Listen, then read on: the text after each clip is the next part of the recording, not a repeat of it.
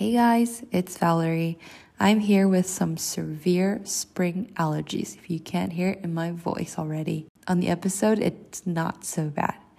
So on this episode, we're back with some life updates and some sustainability and social responsibility rants, really talking about some of the big problems that I see out there in the sustainability industry and working in that world, talking about the deep complexities and interlinkages of sustainability and the social challenges, and we really need to push companies to do more. Maren and I also move on to talk about how we're both completely fed up with LinkedIn posers and ideapreneurs. If you don't know what we're talking about there and you're curious, listen in.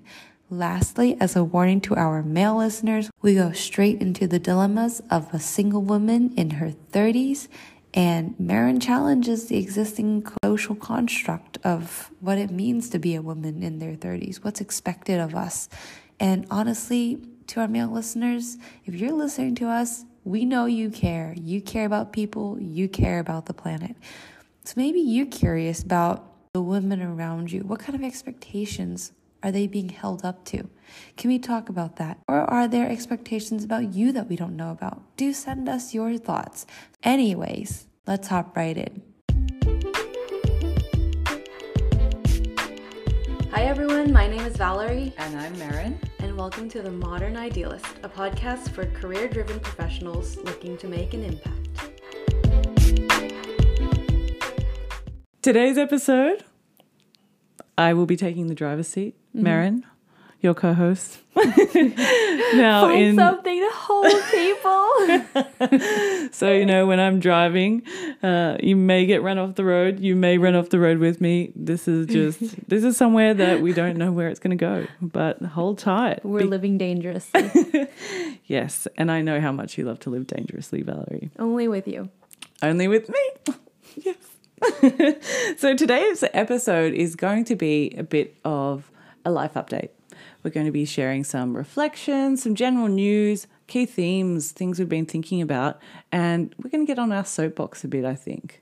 Are you okay to do that? We just have a bit of a rant. It's been a while. Let's go. It is. It's been a while. What do you have to get off your chest?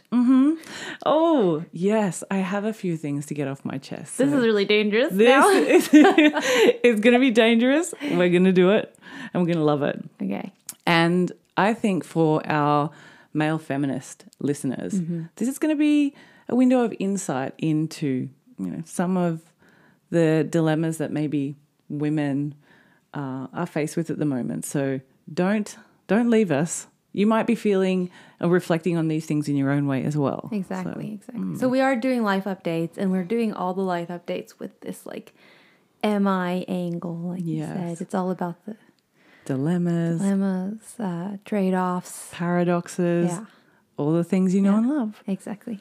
So I'm just going to start with you, V.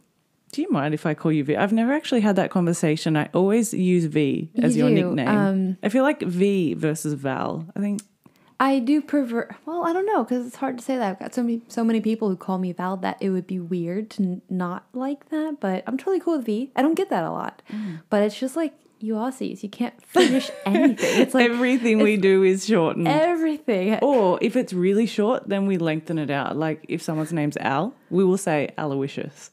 Just because. I don't know why. This is who I am. Deal with you. It's how I was raised. Oh my goodness. So back to the V thing. I'm totally cool with it. Back to the V thing. Okay, so V, tell me what's been keeping you up at night recently? Let's see. So we've had 2 episodes focused on DEI.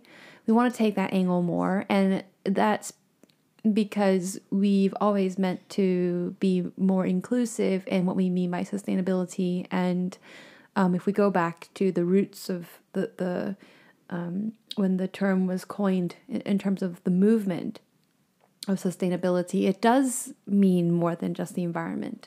And living in the West, living in Northern Europe, it does feel like it's been reduced to climate, not even just environment, but even climate, and reduced to emissions. And it makes sense because they had, the mass majority had to start somewhere. Cool with that. But I think as we started to nail down the work and hone in on it, we've lost sight of how it encapsulates all these other big terms and that they're actually interlinked. The troubles are interlinked. The struggles are interlinked. The complexities of it. So we've had 2 more episodes on. Actually, we've had some in the past as well. You know, I think like the first International Women's Day edition that we had was about how progress isn't the same for all women. Mm-hmm. And so I think we were trying to give a peek into that view of justice and having diversity brought back into the podcast. I'm very excited, and I would really like to slowly bridge these worlds together more for our listeners and help them understand how they are interlinked, because all these struggles are, and I see a lot of problems, just like a lot of problems working in the sustainability industry. I mean, for one, there's a lack of diversity in the sustainability industry. And, you know, for 2, you can even discuss how sustainability has been lost and reduced to just climate. So it shouldn't really be so exclusive to emissions only, for example, especially in a place where sustainability is about, even in that sense, even if it were about emissions and about planetary boundaries. But the planet is about every single human being, and therefore every single human being should somehow be represented in some ways. Absolutely. Do you think that part of the reason why in the West we have this very insular view of sustainability is because people are almost like one step removed from really the issues of climate change? So we know it theoretically, but in a lot of places we either A, can't see it or don't see it for what it is, and then B, because our economies and our, you know, keep propping up a narrative. Say in Australia, we know climate change is a thing. It's happening all around us in, for example, environment, but because on the more sustainability impact of, okay, what's happening with how we're, you know, utilizing natural resources, or, you know, people are removed from what's going on with Indigenous populations around the world, with those without the resources or the government support to be able to not just provide compensation or support or rebuild, but also, you know, have a I guess a narrative to keep living and consuming and doing things the way they've done. Yeah. So you're saying let's test out like why or yeah, why is sustainability? I'm just thinking the link of why is sustainability focused primarily on climate change, and even with climate change we're one step removed, but sustainability as a whole, because most people in the West have a certain lifestyle that's, you know, maybe affords them the pillow or the cushion to not have to see how deeply it's being affected in other areas due to extraction economies, due to, you know, not the same robustness of government or resources, etc. I wish we had prepared better for this one. It's such a big question. This is a big topic. It is. Maybe I'm just like, you know, I'm taking us off the... I'm already driving us into a ditch here. And it's not that we probably don't have thoughts about it, or at least not that I don't have thoughts about it, but I just want to make sure that it's thorough, because there's so many angles to it. You know, another one is that people in the West feel removed. Sure, people in the West are generally a lot more privileged, and that would generally be also the global North over the global South. But sometimes I think we need to be careful about overgeneralization, because there are environmental and people issues happening like in our backyards. Absolutely. Too. I mean, in Norway there was a big case on the wind turbines that were built that conflicts with the habitats of the reindeer farmers, and that became a big case, and I think they were like 6 billion Norwegian kroner already invested, and now they're looking to pull that back, and the case turned into a renewable energies versus indigenous people and their habitats, because it was reindeer, I think I said reindeer farmers, but I wasn't following the case as close as I should have. It was the Sami folks, so it was turned into a case where it's, renewable energies for the future versus honoring people of the past, and in a very small group is kind of how the case became against each other. And so there's one that's happening in our backyard. You've got Flint, Michigan with the water, with a lead in the water years ago, and that was not well monitored and didn't safeguard the communities. So I think the environment is actually not even well protected in our own communities. It's literally just like in certain red-lined areas. Maybe that's an American term. That's in certain communities. So that's one. And then the being far away is partly true as well, I think. For a lot of the people that does well, like my friends, our friends, like it does feel kind of like sustainability is a cause for many years down the road. We're trying to ensure a future, for this beautiful future for our grandchildren, and it does seem quite annoying that we're trying to connect to people's ethos by bringing about their future grandchildren, when in reality we have islands today that are going under. We have extreme natural disasters, and people's livelihoods are being ruined because of the lack of stability for them to yield crops and things like that. So I do think, and then their homes being washed away. So sure, there is like that faraway element as well. So if you could redefine sustainability as a profession and as a pursuit, how would you do that? Again, this is not an interview. I'm just curious, because I think if you were just like, sustainability is about the broader conversation beyond climate, which considers people, the economic prosperity of people, and how they consider climate. I mean, the UN SDG goals has 17 goals, right? So that's a place to start. I mean, they had to outline it. They're not mutually exclusive either. Some goals, they overlap. And I think that's a great place. I mean, they're literally called the sustainability goals. So I think that's a great place to go back to. Just especially with my experience in the startup world in sustainability, I see how much people are jaded by the SDGs. And just like, they're just these kind of token things that we're really not doing enough, and we don't have enough robust measures or metrics. So we have them there, and people wear the little badges and they talk about how important they are. But still, even now, and maybe it's different for you because you're really in this space, but even for me as a consultant coming into different companies, that's not at the forefront of people's mind. There are no metrics that are being discussed around boardrooms in a way of like, this is how we need to get better, or how does this connect in with doing better for people and the planet? Well, when you were just saying now, I think there's one thing I would like to clear up. There are impactful and sustainability businesses, or impactful businesses or sustainable businesses. Sustainability in the terms that we're saying now. And then there are responsible businesses. And I do think that they're different. So say responsible businesses are, if I had to define it, it might look like businesses that are under the do no harm methodology. So these are just businesses who make sure that they do no harm and maybe give back in the moral way, or that, in ways that they owe to their stakeholders. Whereas I think businesses that are actively out to support one of the SDGs, they need to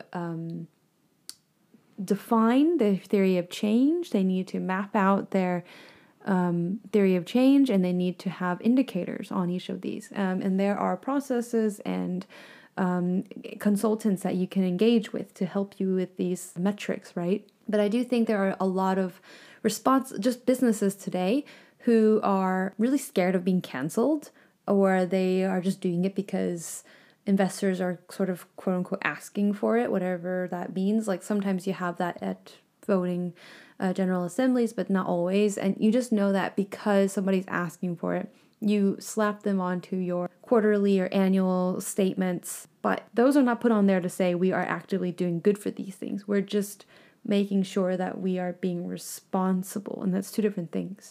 It's not like it's not alive and active in the company. And that's what I think both on a sustainability and social impact in general, when we talk about sustainable business, when we talk about impactful, when we talk about diversity measures as well, they're all things that, you've got ahead of sustainability. And we already know what after, our last, several episodes, how sustainability officers are perceived.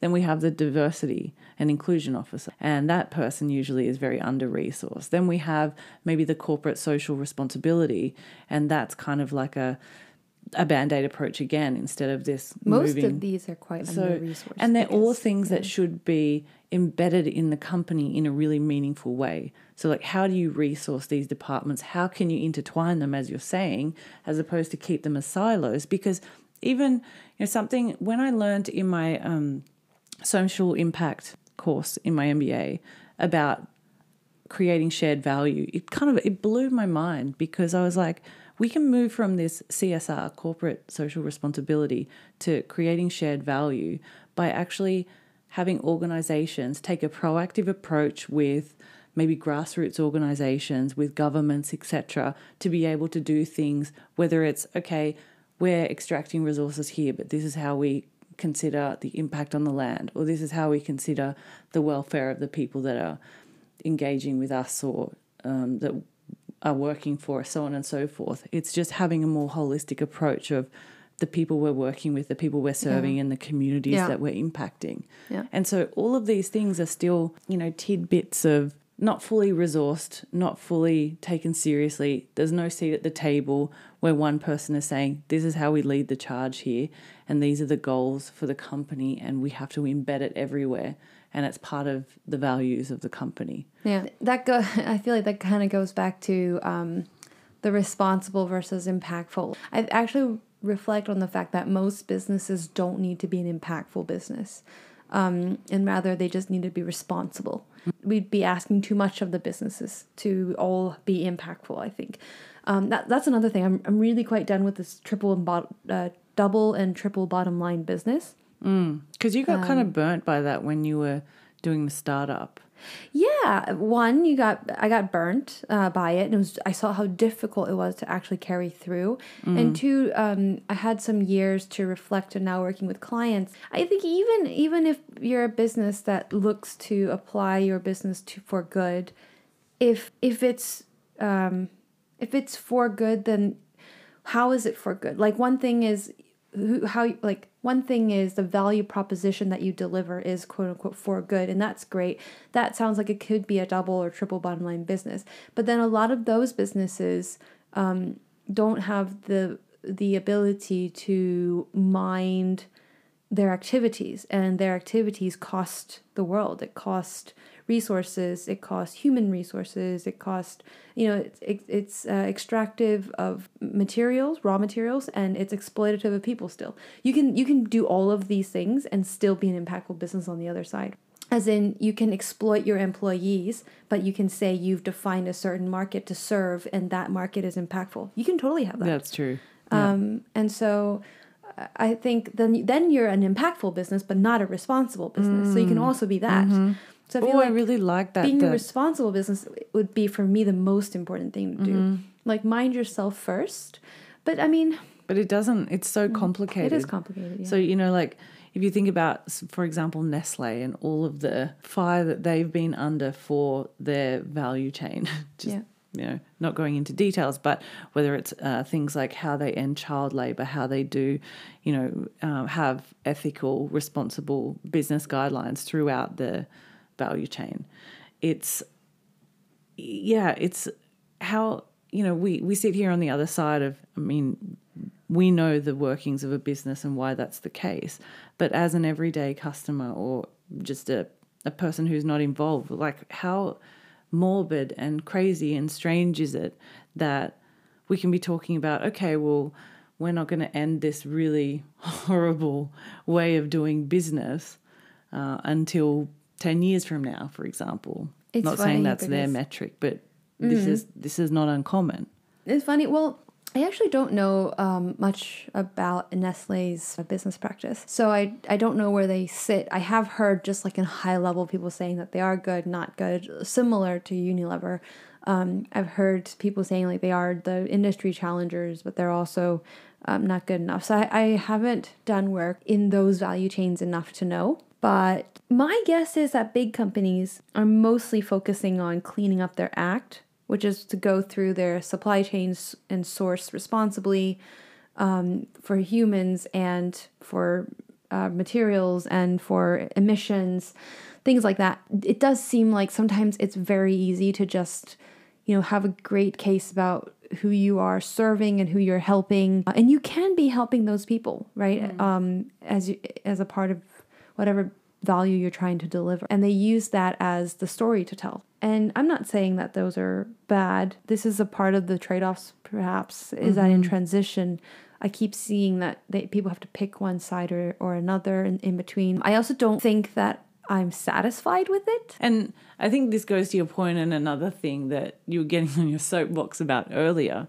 It's what people actually do versus what they say they do.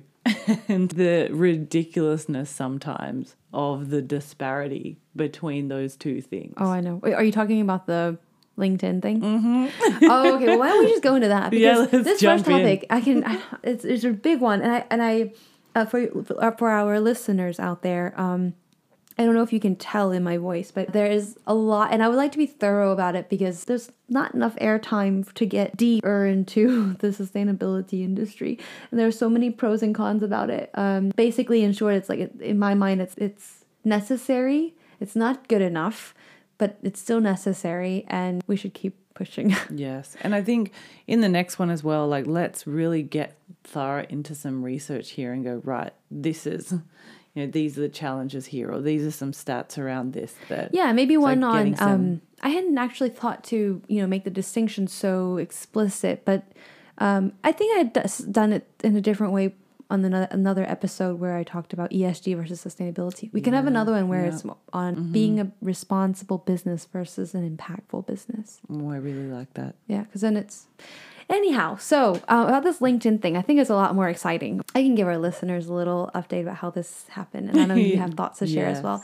So basically, Maren and I came to each other today. We're just like, we have so much to catch people up on. We need to just, talk about things on top of our mind. What is yours? And, I think this has been on top of my mind for years now, especially when I started living out in San Francisco and meeting a lot of people there and working in the innovation space. And then starting to see in that space, there's just a lot of hustlers. And for better or worse, for these people who can be like a multitasker of everything on LinkedIn, sometimes people are, founders of like 20 things, or like they have 40 positions and they're on X amount of board. They've gotten a degree or a certificate, which is likely a certificate from some kind of Ivy League or some kind of equivalent of that in the world.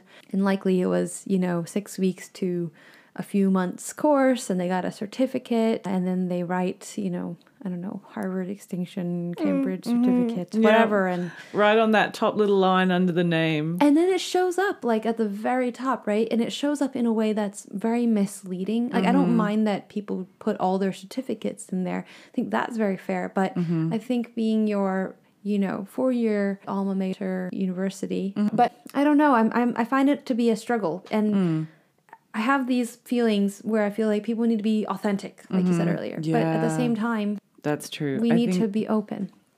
I think there's something about the authenticity. I have a few thoughts on this. It just reminded me of this meme, and I'll bring it up.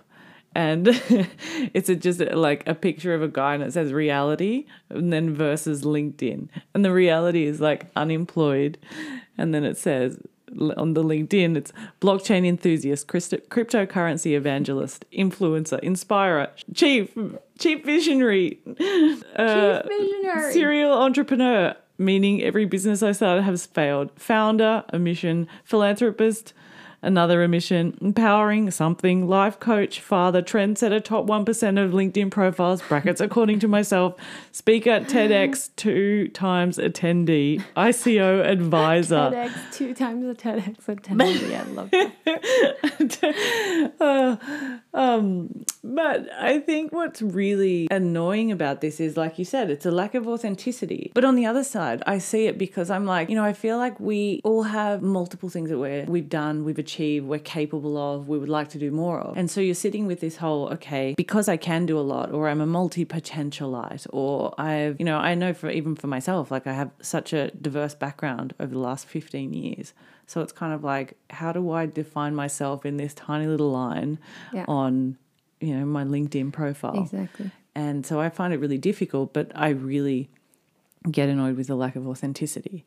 On the same side, when I kind of, when we scoff at these short course things, the other side of me is like, well, I also see that academia is not meeting the needs of the jobs of even today, let alone tomorrow. And so we're spending 4 years doing degrees that, once you get in, you're like a baby lamb trying to walk through and navigate the space. Whereas there are some courses now, like say these developer boot camps, etc., where you can kind of hit the ground running. Of course, you need support getting into the role, but you're more equipped for the workforce. Yeah. There's the angle of how these short courses can quickly benefit exactly what you need. And we see that in the generations that are coming up now. They can pretty much learn how to code online. They can learn how to design online. To be honest, Khan Academy, shout out to Khan Academy. They got me through most of my college, I may not have put myself through differential equations if it weren't for the class I had to pass. I wouldn't have just gone on to YouTube and learned how to do differential equations. But you can learn everything, and I find that very fascinating. It's a great future to have. We can learn what we wish to learn. And maybe this is the difference we have as well. Like having gone through university, I recognize and reflect how it put me through certain courses that I was really a person in the making, and you're 18 to 22, graduated when I was 23.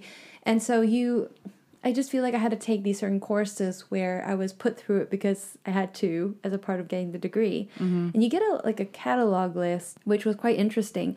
And I think it taught me a lot about accepting the parts where you need to get what you want done, but also just accepting something that you're not sure how it will be an asset to you now. And I do think a lot of these, say I have an engineering degree, so that I ended up changing to math. But I had a lot of these liberal arts classes I really didn't care about, but I had to take it. Didn't care. No, right? But imagine if I really didn't care about liberal arts and didn't care about history, and I just went and learned exactly how to do what I needed to work. Yeah. I also feel like that wouldn't make you this rounded person that you could be, which I know for example, you on the other side, you are that person anyways without having gone through the exact conventional way through school. And then you kind of did it you kind of flipped the orders in some ways, For me, it was interesting. Now maybe I'm getting old and I'm complaining at how young people these days don't have to go through things that they don't want to. You know what I mean? Because in my perspective, I'm looking back, I went through something that I didn't want to, but then turns out you see how it makes you as this fuller person. Although I could have still had a lot of changes. I would agree with it was far from perfect. Yeah, but it's almost like you want to see that your hard work has paid off, and that you did so much to get through all that. And you weren't handed anything on a silver platter either. And so you worked your guts out to get where you are. And then just for it to be ta-da, 6-month course, slide on through and come and compete for your job. And it's almost Well, kind of. There is that reality as well. There's an actual, say, if I ended up learning how to code now, somebody can, a 13-year-old can really just go and learn how to code better than I could. But I do really mean, the art of learning and the importance of it. The importance of learning something that you didn't think was valuable to you. It didn't monetize anything for me right away. Yeah. But it makes you a whole as this well-rounded person, and then that value comes through later. Yeah. I remember an ex-boyfriend of mine, he said, You know, when I was getting into the MBA, I had done a master's without a bachelor degree. But he said one of the great things is how it teaches you how to think and how to learn. Yeah, and how to work with people. Yeah, and I loved that because having come in from a different angle and a very like hands-on approach and everything I was learning was more like relevant to the business and what was important for businesses and how do you be how do you think strategically and, you know, action oriented for business. And so, but at the same time, just learning it from a very academic perspective. I loved that journey, but I really enjoyed that I came in it from a different angle, but I loved that whole art of learning in a new way. And that shaped me a lot. But he also said he believed that everyone should be doing at least some form of an arts degree. And I think that that's really relevant. If you have especially people who are highly technical and they're just focused on the technical without having, like you were saying, that understanding of psychology or understanding the richness of our lives, like out in the world. Exactly, right? because we don't get that when we're at school, really. No. You know, we've got some art classes and we get to like make a monster out of clay or you know, exactly. whatever. I'm going to put that monster. Is that on your LinkedIn? Because you better put that monster on your LinkedIn. Like I should put on there pottery award. expert.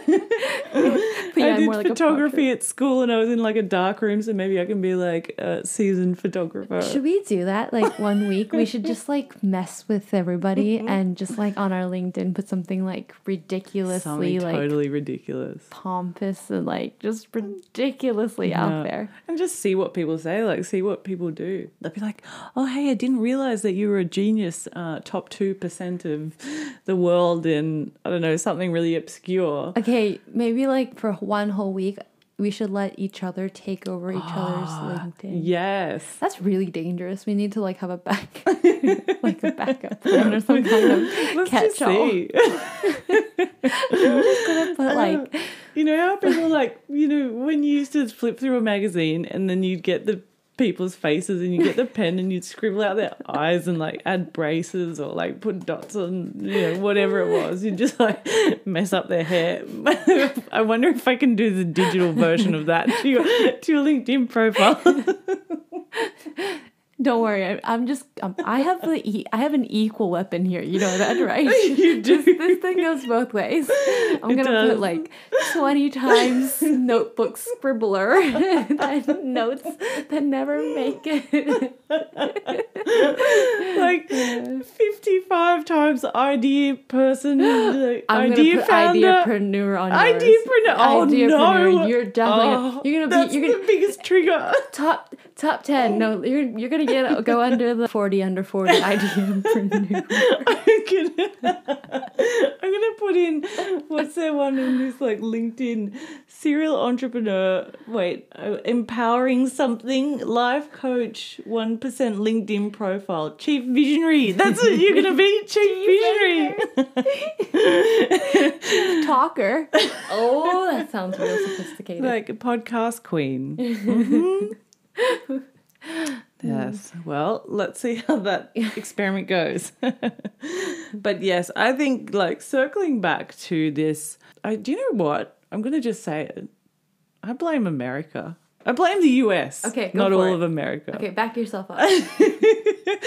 for being increasingly, I just feel like there's something about, inflating?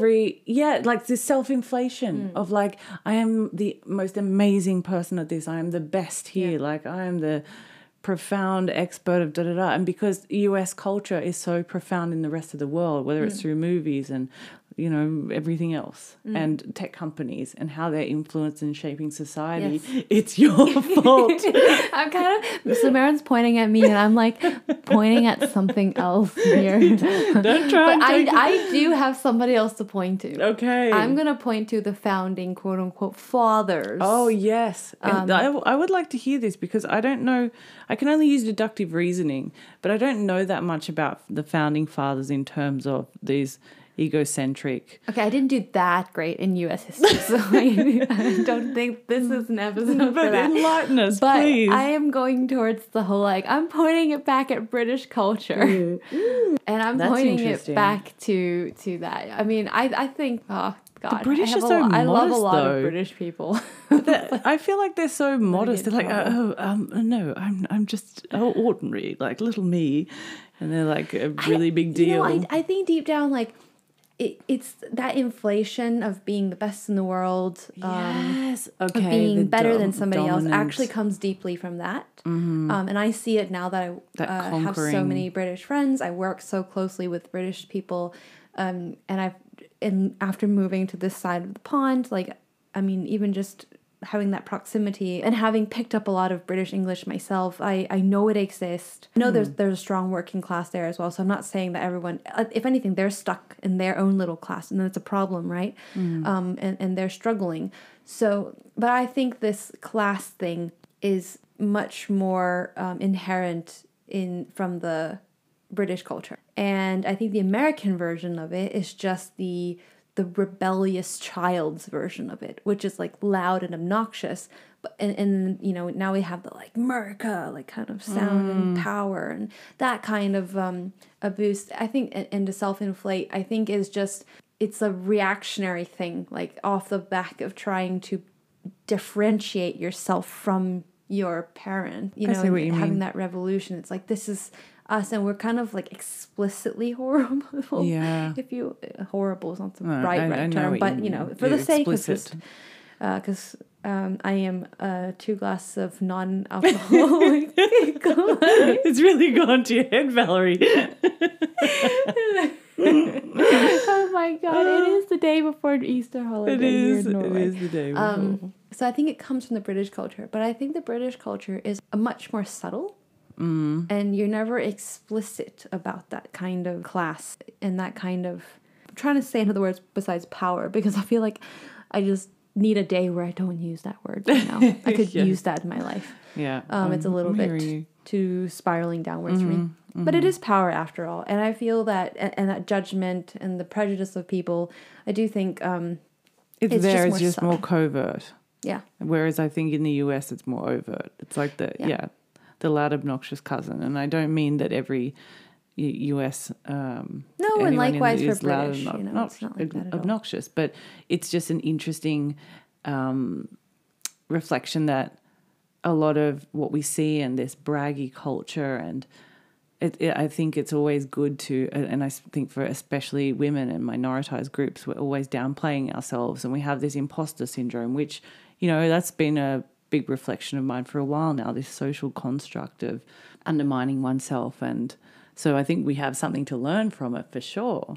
But that authenticity comes back to that, the authenticity. Like, don't go in there being a bullshit artist and being like, I'm all these great things. Or, you know, I think good to big up yourself, but it's also great when other people see your successes and can say, hey, do you know Valerie? She's amazing, and this is how I can testify. Isn't it as simple work. as don't lie? Just Well, don't that too. lie. You definitely shouldn't lie. I mean, that's dreadful. I mean, that's really insincere. Yeah, exactly. So there are the factual ones, you know, where maybe that's where people see a lot of the I'm lies, thinking 'cause- about like factual, but you're right. There are a lot of total bullshit artists where there's no truth. Yeah. And I mean, particularly in the innovation world, there's even more, because that's where all the like enthusiasts, tech enthusiasts, so and all the worlds are kind of merging together. Like, I work really close with tech, but from a business angle, and, you know, all things from strategy to designing it, but I'm not creating it. So I even struggle, then would I call myself, you know, and I... Please don't let me creative write enthusiast. If I write enthusiast on my... enthusiast. If anyone catches me writing enthusiast on LinkedIn, just like slap my hand. Oh, no. Is there something else that you had on your mind, Maren? Since we warned the male feminists, we may as well talk about being a single 30-something woman. I think there's something just about feeling quite liberated at the moment, where I'm like, oh, I don't need to meet someone. I don't have this pressure on myself. And then I've also been reflecting, because I've been talking to friends who have said, oh, well, what if my future self regrets not doing these things now? Capitalistic environment that we're a part of. We've been conditioned that we always have to think future, future, future. We think 5 steps ahead. We think into the years to come.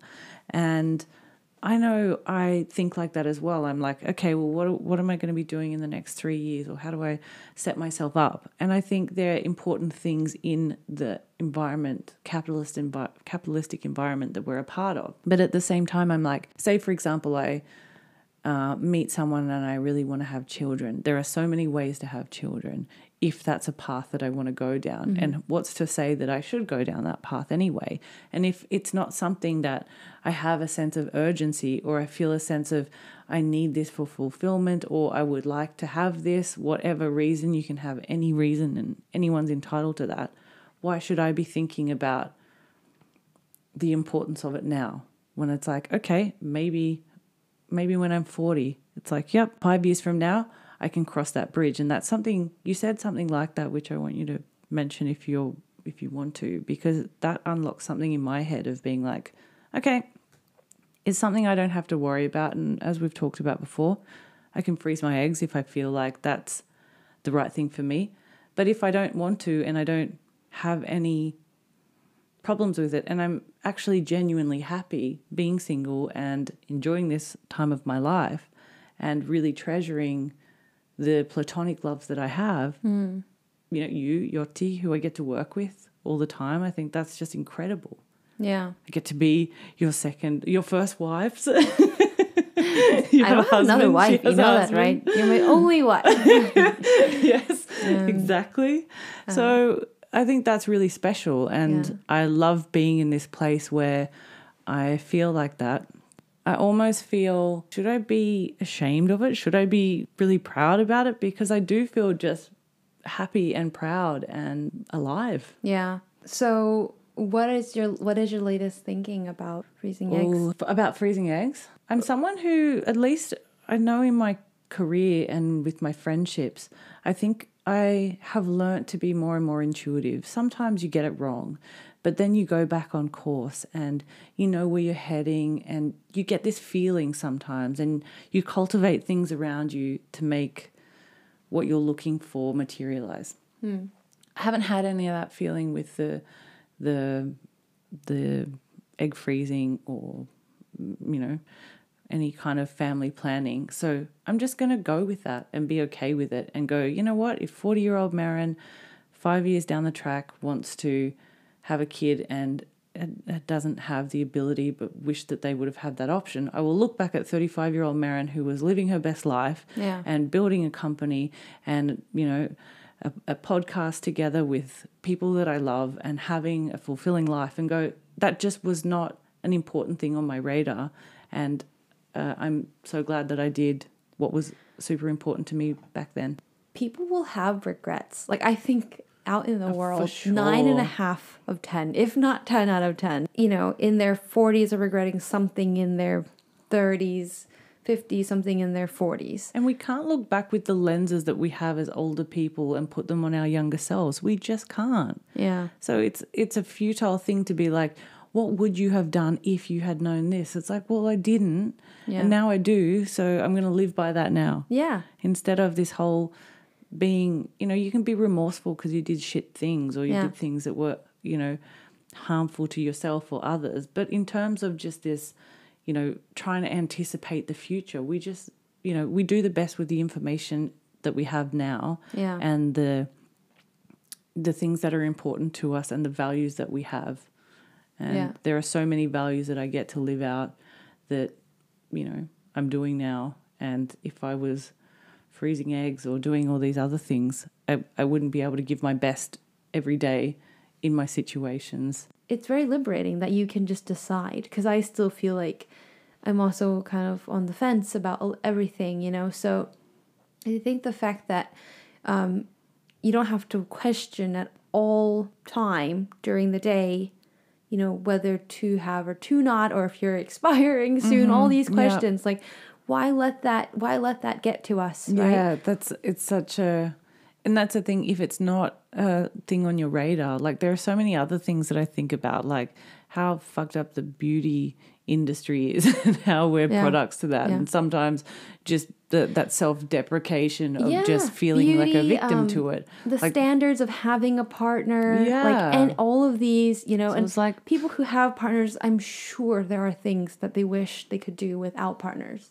And people who have kids will wish things that they can be a part of a life that, doesn't involve the kid anymore. But now that we have the partners, now that you have the kids, like sometimes you just can't. It's not as easy to walk away from that. Mm-hmm.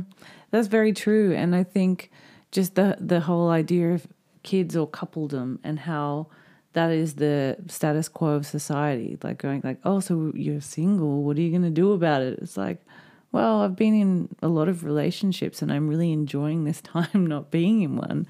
And when I'm really happy that as a mid-30-year-old, I don't think that I necessarily would have made even, the best decision about how to settle down and with whom, and if I would. Maybe not because they weren't great people, but because my aspirations in life, or not just aspirations from a career perspective, but the things I want to do in life. Like, I don't want to just live in one place. I want to live in different parts of the world, and that is an entirely feasible option for me. For many of us. I mean, it's not something that all people want, but you don't get these desires and dreams or whatever, these things that you want to do planted inside of you just to taunt you and make you feel like, you can't get it. Yeah. So I think maybe I would have compromised on those things had I met someone earlier who didn't have those values. And I can tell you about those compromises. and obviously you do them when it's the person that you love and you're because you get more out of it than you lose. But being able to have unraveled so much from just an emotional, where I'm at in life, all of the things of unlearning a lot. I feel like had I not have been through all this unlearning, I might have had someone that didn't match those same values. Yeah. And now if I meet someone, I can have that. But that's exactly what it comes down to, when you can meet somebody at a later stage in life, if you want to, right? And if not, like, I think now's the time to literally do whatever you want. Yeah. And I think it's nice to find workarounds when, for example, my friend and I bought an apartment, and that's so cool. Yeah. It's just like, well, why not? If you shouldn't have to, especially, as a single person, especially as a woman who, they're the baseline gender pay gap is 20%, and we know that increases. What I think is important is that we say, okay, well, are there other ways and means about doing things? And obviously it's a privilege to be able to have a friend that I trust and can own an asset with. That's a huge thing. Yeah. But I mean, if society isn't set up for certain things for us, then what do we do to work around it? I'm always like, okay, I have to go the unconventional route for everything. And I always feel like I have to pave my own way. And sometimes I'm like, why am I like this?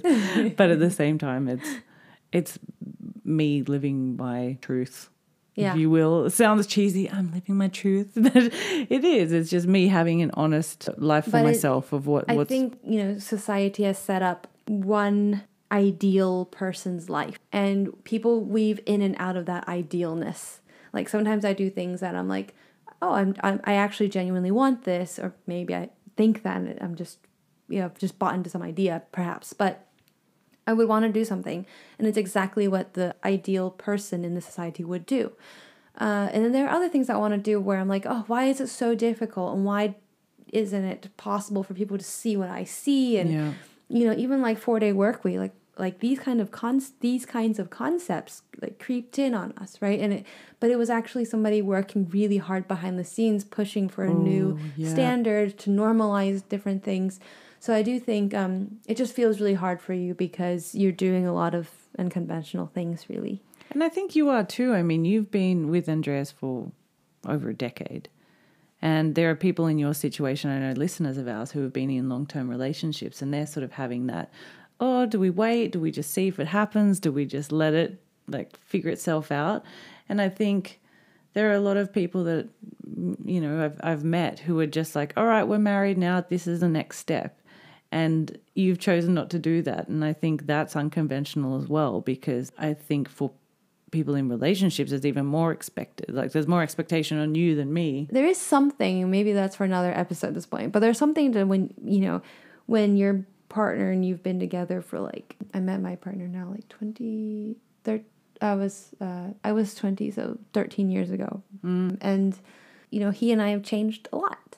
And I think that support and that consistency and stability of that person throughout your life is, really it's amazing. Yeah. I've only seen that, from a few different friends, and that's what my parents have, and I just think for myself, I'm like, oh my gosh, is that possible? And then I see you guys and I'm like, I just love that is one of many amazing, narratives of how you can be in a relationship. And yeah, we need one on relationships because, I think there's a lot to dive into. One that I'm really interested in is like, who's giving and who's getting more and more. So I always do this like arbitrary like percentage thing, and it doesn't make any sense, but it's like I know like, that you should. Yeah, like we're in like a 40-60 relationship. So I do think a lot about that. But at the same time, the more that you're an individual in the relationship, the harder it is for you to be a unity, I think. So if one person gets 90% their way, and the other person pretty much goes with person A, then it's much easier to be united on the front of anything. Yeah. And I think those relationships are really strong. And it's really nice. Or maybe you just meet someone very similar to you so that you can be closer to 50-50. That's interesting because like, I think, okay, if you had someone who got more of their way, isn't that what ends up leading to marriage breakdowns or relationship breakdowns? You can definitely have that. Yeah. It takes someone to kind of wake up from that, though. Yes, exactly. Yes, yeah. Exactly. We should save that for another time. I was going to say, just to wrap up, something that we've talked about a lot, and I don't know how much we've talked about it. We did early on in the podcast. We've just gone into the whole kids, family planning, etc., and talking about that. And we haven't said much about the economic impact or the other sides of it. So I think in the relationships episode that we're going to have, which I think is a great idea, we should discuss it in that one. But I think for now, we should wrap up.